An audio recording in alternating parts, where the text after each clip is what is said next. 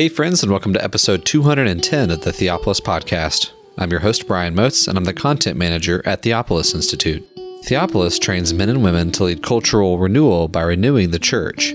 Participants in our programs will learn to read the Bible imaginatively, worship God faithfully, and engage the culture intelligently. In this episode, we are doing something that we haven't done in a while, and that is bring you a sermon. Occasionally, we like to use this podcast to show how a Theopolitan reading of Scripture translates to the pulpit. And in this episode, Rich Lusk gives us a sermon on the life of Jacob that does just that. This correlates really nicely with the series we have going right now on our podcast with James Jordan on the life of Jacob. We hope that this sermon encourages you and shows you clearly how a Theopolitan reading of Scripture translates to preaching. We hope you enjoy listening in on this episode, and as always, thank you so much for listening. I will read in Genesis 32, beginning in verse 22. And he arose that night and took his 2 wives, his 2 female servants, and his 11 sons, and crossed over the ford of Jabbok. He took them, sent them over the brook, and sent over what he had. Then Jacob was left alone, and a man wrestled with him until the breaking of day. Now when he saw that he did not prevail against him, he touched the socket of his hip, and the socket of Jacob's hip was out of joint as he wrestled with him. And he said, "Let me go, for the day breaks." But he said, "I will not let you go unless you bless me." So he said to him, "What is your name?" He said, "Jacob." And he said, "Your name shall no longer be called Jacob, but Israel. For you have struggled with God and with men and have prevailed." Then Jacob asked, saying, "Tell me your name, I pray." And he said, "Why is it that you ask about my name?" And he blessed him there. So Jacob called the name of the place Peniel, for I have seen God face to face, and my life is preserved. Just as he crossed over Penuel, the sun rose on him, and he limped on his hip. Therefore, to this day, the children of Israel do not eat the muscle that shrank, which is on the hip socket, because he touched the socket of Jacob's hip and the muscle that shrank. This is the word of the Lord. Thanks be to God. Let us pray. Father, now speak your word to us with power. Father, may your grace be poured out upon us through your word, that we may be filled with wisdom, that we might serve you faithfully. This we pray in the name of the Lord Jesus Christ. Amen. In the history of God's people, who do you think is the most maligned, the most misunderstood? Who do you think in the whole history of God's people is the most slandered individual? Certainly there are figures we could point to, like, say, John Calvin or Martin Luther, who have been unjustly attacked in all kinds of ways over the last 500 years. If you go back to the early church, I'd say Athanasius was probably the most slandered, most maligned. Athanasius was seeking to defend the Orthodox doctrine of the Trinity, but he was attacked. He was exiled multiple times. He was seen as a villain when really he was simply defending God's truth. But I think the most slandered man in the Bible is Jacob. Jacob lived a hard life, a difficult life. And it's as if no good deed has gone unpunished. Jacob is described in Scripture as a blameless man, as a righteous man. But during the course of his life, he was mistreated by his father. He was hated by his brother. He was cheated by his uncle. And if that wasn't enough of a beating, there are a lot of Bible commentators and preachers who have blamed him for everything he suffered as if he deserved it all. If there's any saint, if there's any member of the people of God who needs some PR help, it's Jacob. He's been maligned and misunderstood. He's been regarded as a scheming, good-for-nothing villain, sort of trickster and a huckster, described as nothing but a sort of used car salesman on the pages of Scripture. But I don't think any of that's really fair. Today what I want to do is try to restore and rehabilitate this godly man's reputation. Every time a Christian family has a son and names him Jacob, I'm always hopeful. Maybe they really understand the story. Maybe they're naming after their son after Jacob because they understand his namesake, what his life really means. In the New Testament, the name Jacob gets turned into the name James. Jacob is the Hebrew version of the name. James is the Greek version of the name. But it's the same. It's the same name. It's interesting to consider the name Jacob or James in the New Testament. There were two men in the circle of Jesus' 12 apostles named James. And then Jesus also had a half-brother named James. Now, one of those Jameses wrote a letter that is part of the New Testament scriptures for us, the letter of James. And actually, one reason why I want to look at Jacob's story today is because I'm going to start a sermon series on the letter of James. I'm going to be preaching through the letter of James soon. And as you might expect, there are all kinds of connections between the story of Jacob in Genesis and the letter of James in the New Testament. So maybe you could even think of this sermon today as an introduction to our study of James. We're meeting James, who is Jacob, who's linked with Jacob in the Old Testament. James and Jacob go together. The story of Jacob illustrates the lessons of the letter of James. Or you could say the letter of James translates Jacob's life story into doctrine and ethics. It applies the life story of Jacob to the New Covenant church, drawing wise lessons from his life. Jacob is truly one of the fathers in the faith. He is a model for us to imitate. And if we misread his story, we're likely to misread our own stories. If we misread his life, misinterpret the events of his life, we're very likely to misread and misinterpret the events of our own lives. And so we need to get his story straight. Our Christian lives will be impoverished. There are certain aspects of the Christian life that we will miss if we do not rightly understand what God is doing in the life of Jacob. Now, we only read one chapter. We've read chapter 32 this morning. I think that's really the climactic chapter in the life of Jacob. It's really the key chapter when it comes to interpreting his life. There's no way we could read the whole of his life story because actually it starts way back in Genesis 25 and Jacob doesn't die until Genesis 49. And so almost half of the book of Genesis is taken up with the life of Jacob. He's a key figure in basically half the book of Genesis. But what I want to do this morning is hit on some of the major events of his life. If you grew up in the church, going to Sunday school, you probably have heard most of these stories. Or if you're reading through the Bible, you in a year-long kind of program, like a lot of us are, you probably just read the life of Jacob not too long ago. So maybe some of these things will be fresh for you. If you haven't read the story, if you're not familiar with his life story, I'd encourage you to go home today and pick up in Genesis 25 and read through the end of the book. To get a feel for Jacob's whole life. But let me give you some of the major events that take place in his life. Jacob is a twin to Esau. He's got a twin brother, Esau. Jacob and Esau are born to Isaac and Rebekah. Rebekah, like other wives of the patriarchs, had been barren. But Isaac prays that she would conceive, and the Lord granted his plea. Now, while the boys were in her womb, they struggled together. And so Rebekah asked the Lord why. She knew this was rather unusual. And the Lord told her, 2 nations are in your womb. 2 people shall be separated from your body, and one shall be stronger than the other, and the older shall serve the younger. Essentially, what God tells Rebekah is there is a battle going on in your womb. This is the battle between the seed of the serpent and the seed of the woman. A battle that was set up in Genesis chapter 3, where Adam and Eve fall into sin, but God promises that through the woman there will be a seed of the woman who will bring victory, who will bring triumph, who will crush the serpent's head. This battle between the seed of the woman and the seed of the serpent is taking place in your belly, in your very womb. Well, finally, the day to give birth arrives. Esau comes out first. Jacob is born second.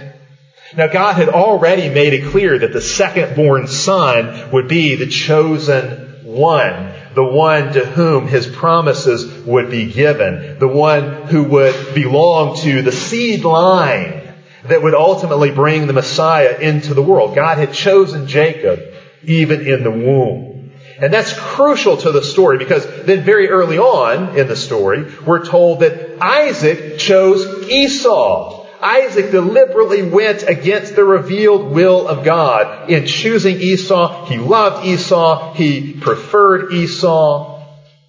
Indeed, we're told that in Genesis 25, as the boys grew up, they took very different life paths. Esau became a man of the field, one who roamed around, a hunter, a wanderer. Whereas Genesis 25 tells us, and this is right at the beginning of the story, so we understand who he is, Jacob was a righteous man. Now, I have to tell you that a lot of English translations butcher Genesis 25:27. But it's crucial to the story to get this right. It's like the Holy Spirit inspiring this story has given us an interpretive key right at the beginning, so we will know how to look at Jacob all along the way. The Holy Spirit tells us Jacob is righteous. He's a righteous man. That word used to describe his righteousness, which sometimes gets translated as smooth, like he's a smooth man. Not really even sure what that's supposed to mean.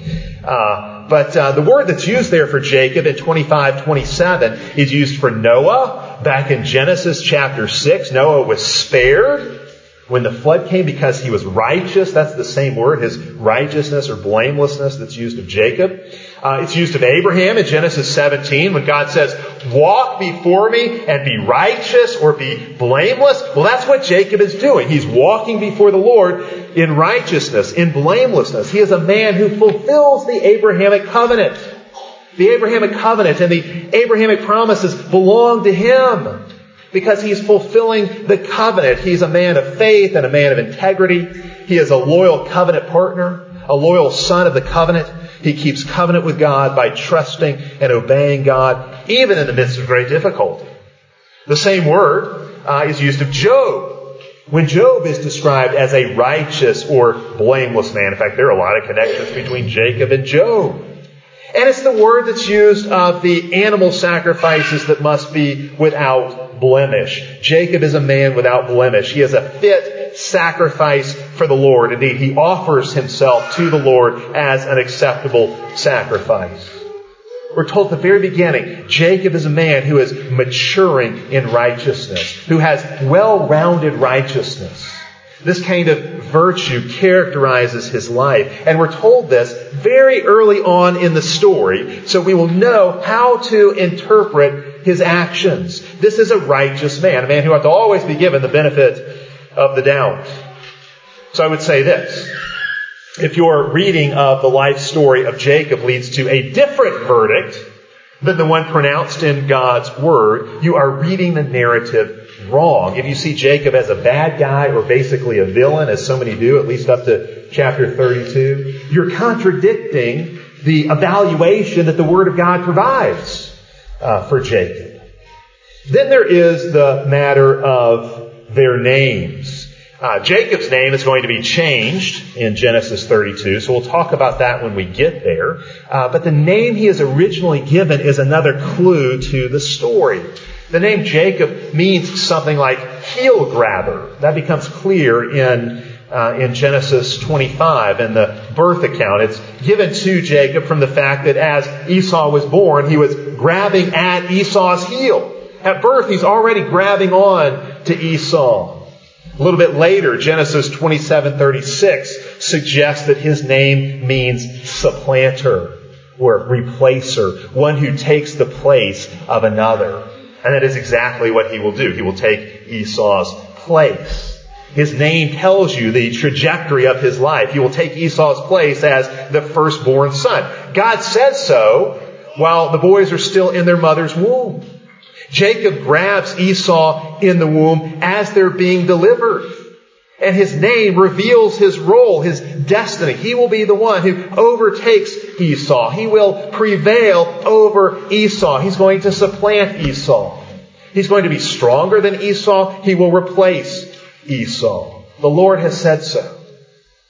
When Genesis 25 describes Esau as a hunter and Jacob as righteous, again, a lot of times this is misunderstood. Sometimes it's thought, oh, Esau, well, he's a man's man, obviously. He's hairy, he must be big and strong, he's a hunter out in the fields. And then you've got Jacob, who seems to be a mama's boy. But that's not really the kind of contrast that's being made. The contrast is not in vocation or in personality or in their respective degrees of masculinity. No, the contrast we have between Jacob and Esau is a contrast in their respective characters. It tells us about their relationship with God. Esau, in terms of the book of Genesis, when he's described as one who roams about hunting and so forth, he's really being described in the same way as Nimrod and Cain, who are certainly godless men in the book of Genesis, men who roamed around. That's what we see in Esau. He is an uncontrolled, aggressive, impulsive, irresponsible, short-sighted man. Esau is a hunter-gatherer. He's a sort of throwback. He's a man who refuses to settle down. He's not the kind of man who could ever build or contribute to civilization in any kind of way. He's not a man who can manage anything that he's given. He's not a good decision maker. He's not a stable man. By contrast, you've got Jacob, who is described as righteous. And we see in Jacob, he is the responsible man, the stable man who manages the land and the household. He is the dominion man, the man who rules, the man who knows how to serve and contribute and build. He's a man who knows how to practice delayed gratification. In fact, if you do the chronology, I won't do this morning, but if you do the chronology, you see that Jacob continually has to wait on things. He's a man who waits and waits and waits. He practices delayed gratification. He's the level-headed man of wisdom, the prudent man who can make a plan and execute it. He's the one who is fit to rule, not Esau. Jacob.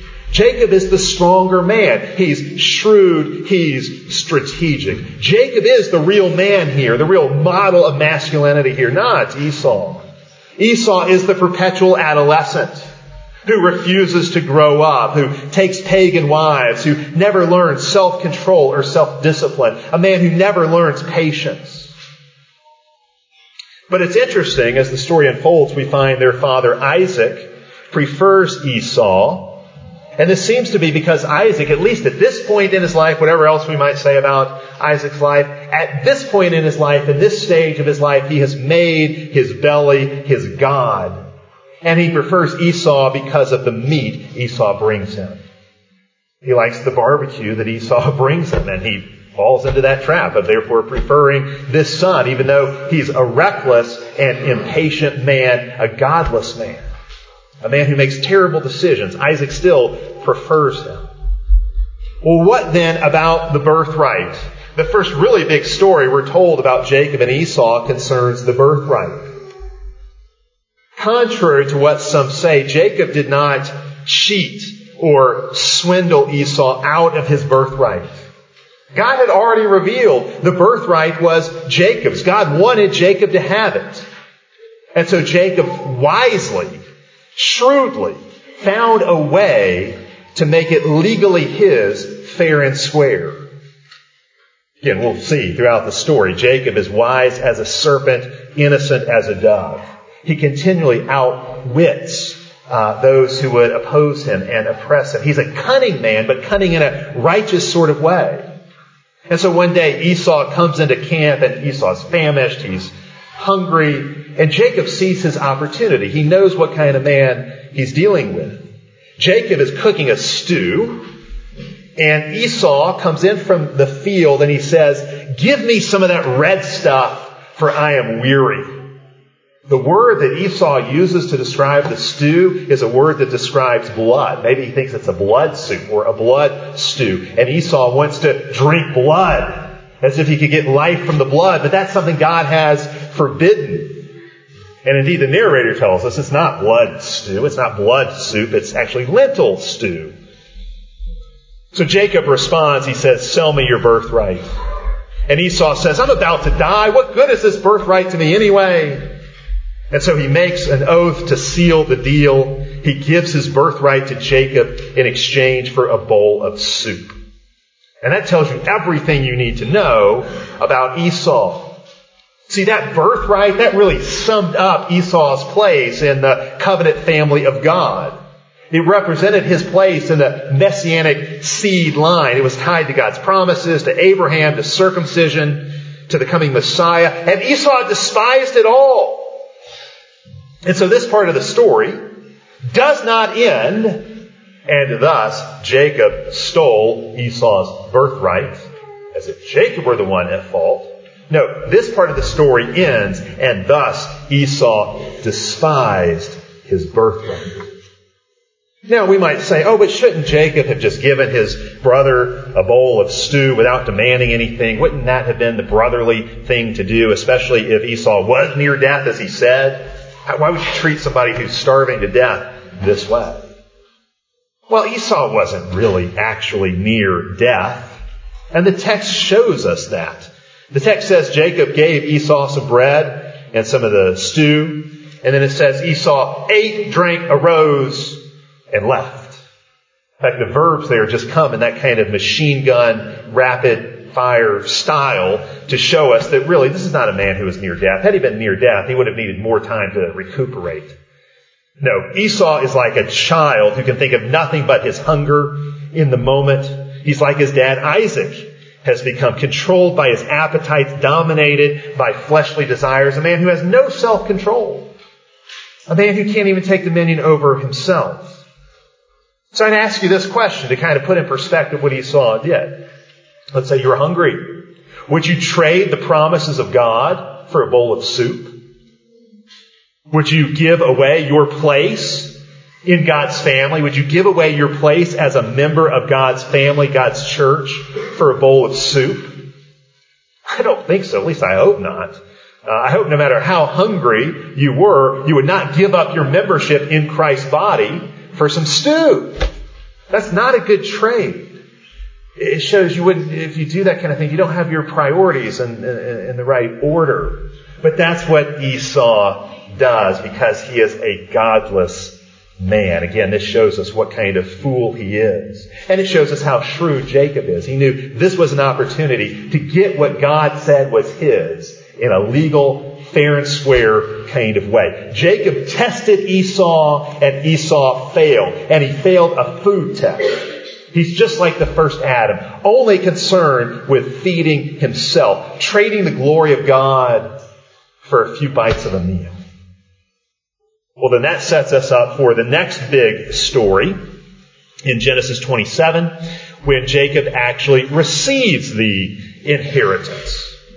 Rebekah and Jacob plot together. They work together to deceive Isaac so Jacob can receive what is rightfully his. Rebekah comes up with this plan. She's the one who really concocts this plan because she can see that her husband Isaac has become a fool.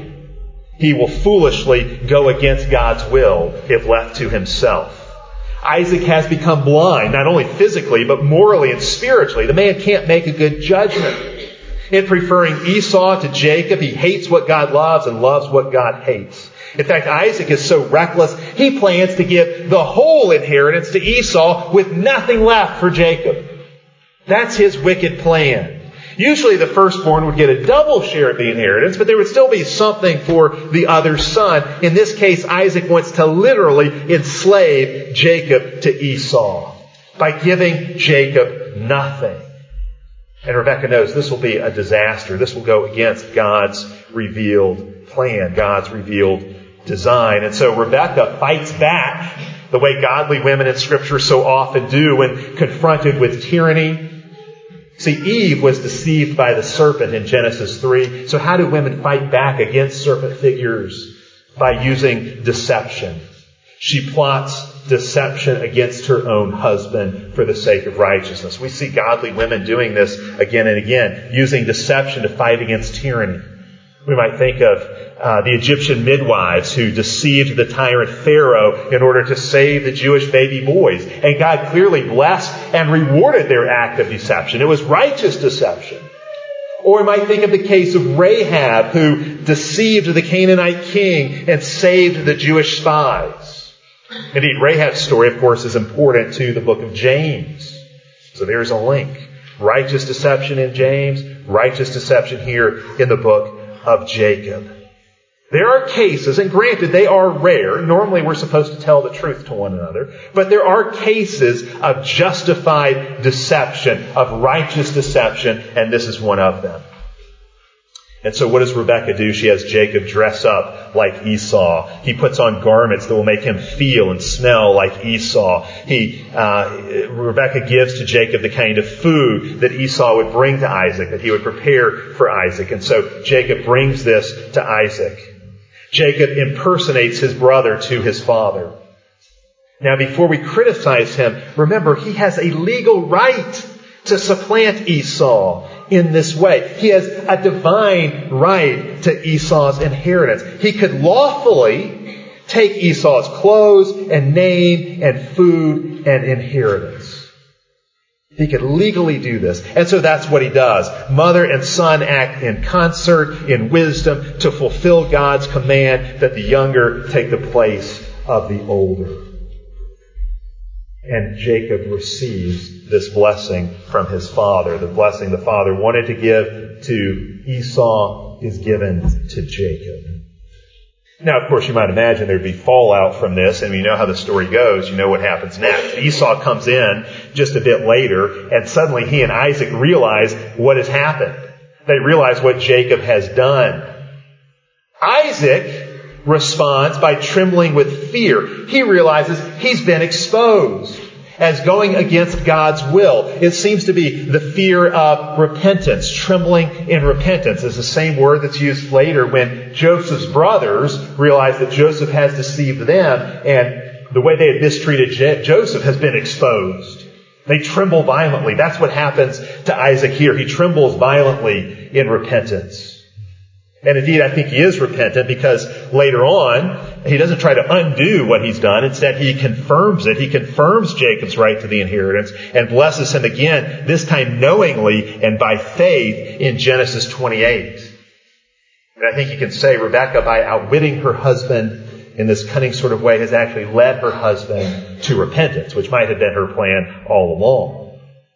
But Esau responds in a very different way. He goes into a rage against Jacob.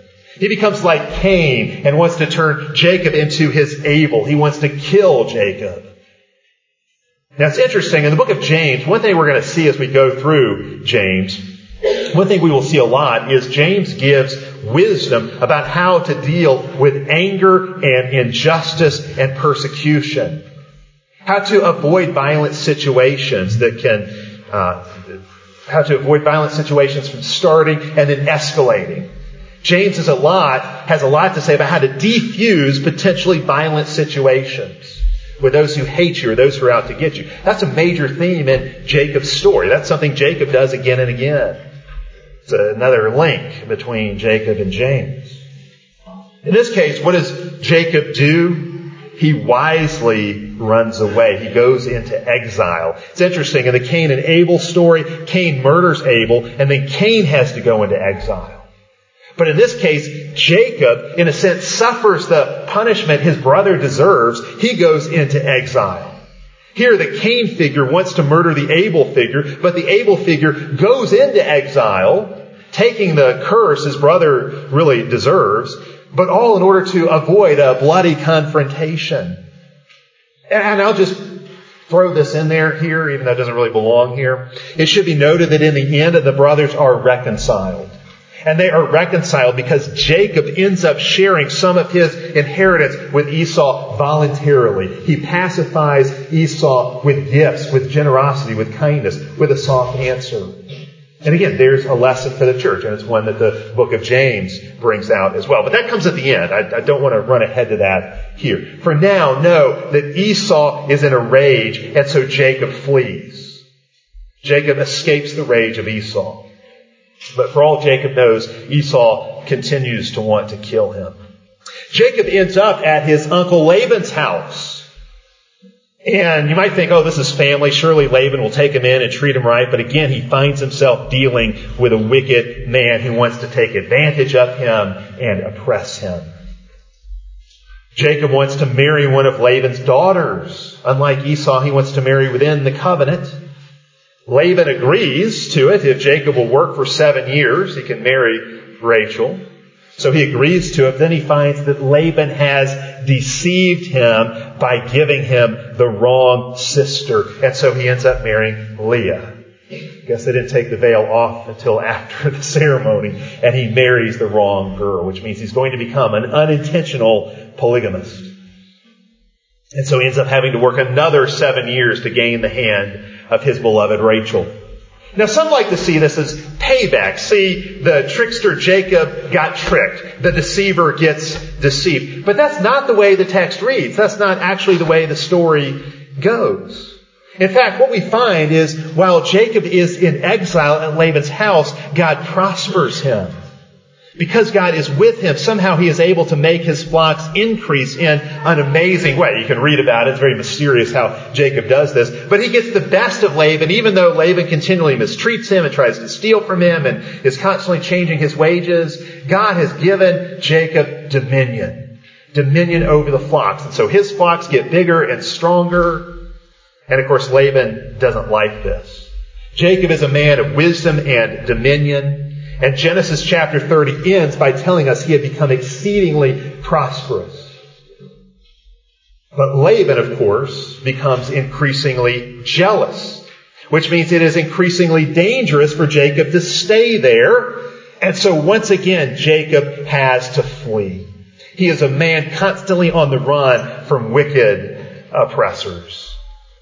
But just as Pharaoh would later pursue the Israelites in the Exodus, so here Laban pursues Jacob. And actually there are all kinds of connections between what Jacob does here as he flees and the Exodus story that will happen later, even the way that the false gods are humiliated and Jacob leaves with plunder and so forth. Jacob is clearly in the right and clearly has the blessing of God. But Jacob finds himself in a seemingly impossible situation. Just as the Israelites seem to get stuck between the Red Sea and the pursuing army of Pharaoh, so Jacob seems to get stuck. Behind him, Laban is pursuing. And Laban can't be trusted no matter what he says. Even if Laban agrees to something, you can't expect him to keep the agreement. So he's got Laban pursuing from behind. Out in front of him is Esau, the red man. At last parting, Esau was angry enough to kill him. Esau has at least 400 men in his army. So what is he going to do? It seems like he's in this vice, being squeezed between Laban and Esau, two enemies. And Jacob wisely seeks to pacify them. We read this morning in Genesis 32 how he seeks to pacify Esau by giving him gifts.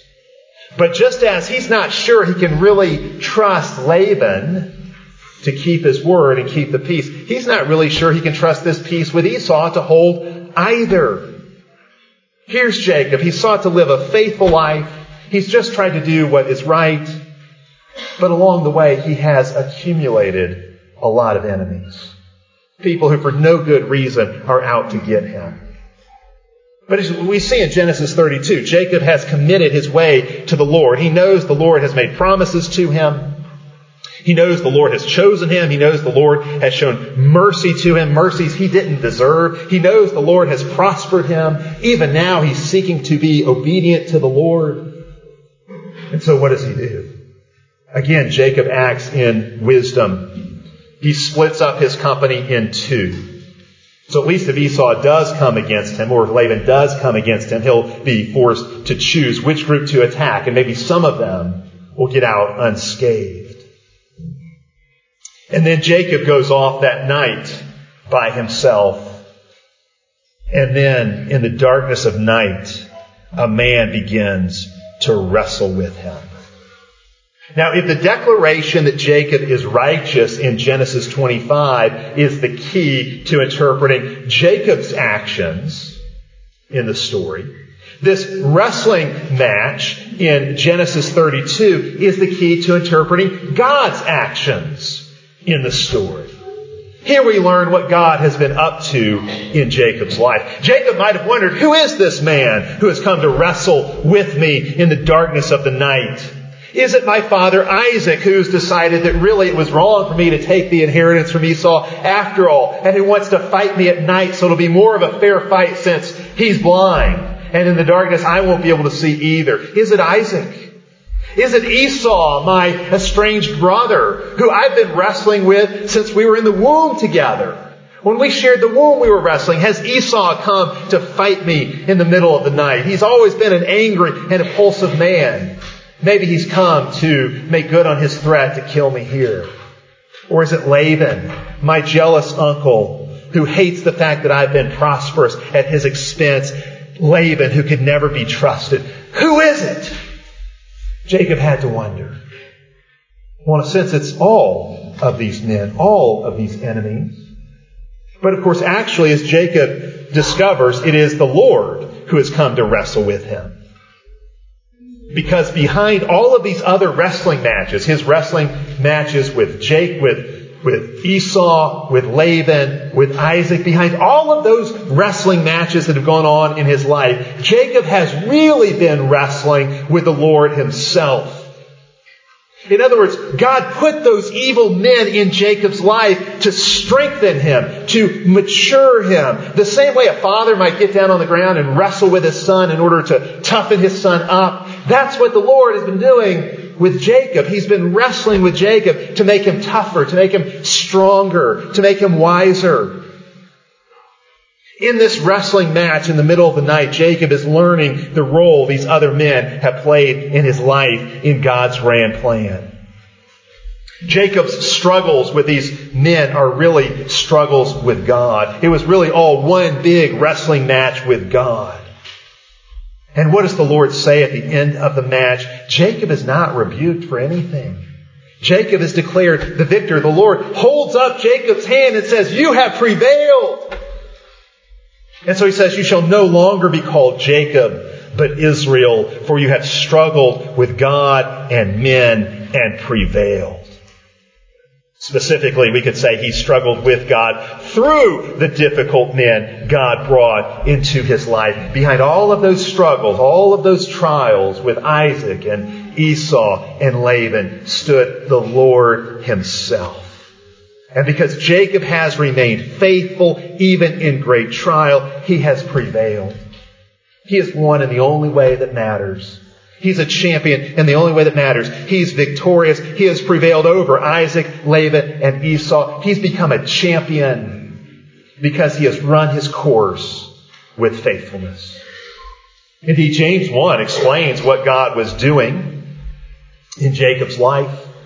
There James says, "My brothers, count it all joy when you encounter various trials." That is, when you encounter Isaac's and Laban's and Esau's in your life. Count it all joy, knowing that the testing of your faith produces patience, and patience completes its perfect work so that you are mature and whole, lacking nothing. So that even if you need wisdom, you won't lack for wisdom. God will give you wisdom. Jacob is preeminently the wise man, the man of wisdom. He is preeminently the patient man who waits on God again and again. The man who grows in character and virtue and wisdom through trial. Now let me ask you, does your life ever feel like one big wrestling match? Like you're just on the mat with God, wrestling with Him, and it's all just one big struggle? Does your life ever feel like one big trial after another? You come through one trial and you think, okay, I can catch my breath now, and then another one hits you right in the gut. And then another trial is trying to get you in a headlock after that. And these trials are trying to take you down. Does your life seem like one difficult situation after another? Like you're constantly caught in the vice grip between a rock and a hard place, between an Esau and a Laban? Does it feel like you're wrestling in the dark and you don't even really know who your opponent is? Well, this story shows you what's going on. Like Jacob, God is taking you from glory to glory. He is strengthening you and maturing you and toughening you. He's teaching you and training you the way a coach does an athlete. He's wrestling with you for your own good. The testing of your faith, like the testing of Jacob's faith, produces patience, and patience completes its work, making you perfect and whole, lacking nothing. These trials, these struggles, these wrestling matches train you in wisdom and bring you to maturity. So God can hold up your arm and say, here is one who has prevailed. Here is a champion. See, Jacob was a fighter. He was a wrestler. He was a struggler. And you've got to be a fighter as well. God wants you to be one who struggles, one who wrestles, one who fights. One who fights the good fight. One who prevails. It's interesting. God is not just fighting Jacob's sin. If this was just about Jacob's sin, it would make no sense for God to allow Jacob to prevail. It's not really about sin. It's about maturation. God fights Jacob so he will grow and be transformed. Because salvation is not just about deliverance from sin. Salvation is ultimately about maturing. It's about becoming more and more glorious. It's about growing in wisdom. It's about becoming patient and wise. And this is what God is producing in Jacob's life through these struggles. And we know this is not just God's will for Jacob. It's His will for all His people. God wanted His whole people to be a nation of wrestlers. And that's why God renames Jacob Israel, and then Israel becomes the name not just of the man, but of the whole nation. The whole nation takes its name from Israel because all of God's people are to wrestle with Him and with men and prevail. This is so important. God names His nation after this truth. Israel means God's wrestler. One who wrestles with God. That's what our lives are about. In all your trials, all your struggles. If you feel like life is a sort of obstacle course, well, understand it is. Life is a kind of obstacle course designed to bring you to a glorious finish line so you can wear the crown in the end. Life is not supposed to be easy. Because if it was easy, we wouldn't learn anything. We're not to go from comfort to comfort. No, we go from glory to glory. But we get greater glory through suffering, through struggle, through wrestling. This is what happens in Jacob's life. And understand, even if you get knocked down along the way, even if you get wounded along the way, there's still victory. Because this is Jacob's life too. As they were wrestling, the Lord touched the socket of his hip and gave him a wound. And we find at the end of the story that now Jacob is a cripple. Jacob will limp from now on, but he will limp to victory. That's the picture. I want you to picture Jacob limping across the finish line. That's Jacob's life. That's our lives as well. That's Jacob. That's you and me. We're all crippled, but winning. Wounded, but winning. We are limping to victory as the sun rises and the day breaks. We are limping to victory, knowing God is with us even in the midst of our struggles and trials. I want you to think about this. If Jacob had not wrestled and been struck in the hip by God, he also would have missed out on God's blessing. The wound and the blessing go together. You can't have the blessing without the wrestling match. You can't have the blessing or the victory without the wounding. They go together. Trust God that your limps are a sign of His blessing. God's wounds are a sign that He's with you. He's wounding you for your own good. Know that through your struggles and your trials, you are coming to see the face of God.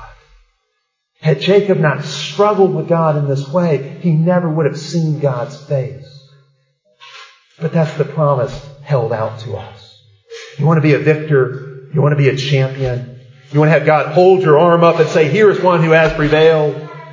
You want to see the very face of God. You want God's blessing. Then wrestle with God. And no matter how difficult it is, no matter how big the trial, no matter what kind of Esau's and Laban's and Isaac's you have to face, and of course it's not just difficult people, it can be difficult circumstances, difficult situations too. Whatever obstacles and trials you face, know that God is at work in the midst of them for your good, to make you into the kind of mature man or woman He wants you to be. A man or woman of glory. Thank you again for enjoying this episode of the Theopolis Podcast. For more information and for more content from Theopolis, you can check us out online at theopolisinstitute.com. We release new articles every Tuesday and Thursday on our blog, so you'll want to make sure to look out for those. You can also find us on Twitter at _Theopolis and on Facebook if you just search for our name. If you've been helped, sharpened, and encouraged by this podcast, we'd really love it if you would go to iTunes and leave us a review. It just takes a few seconds, and it really will help us along in getting our content in front of new listeners. That's all for now, friends. We really look forward to being with you all again in the next episode. And as always, thank you so much for listening.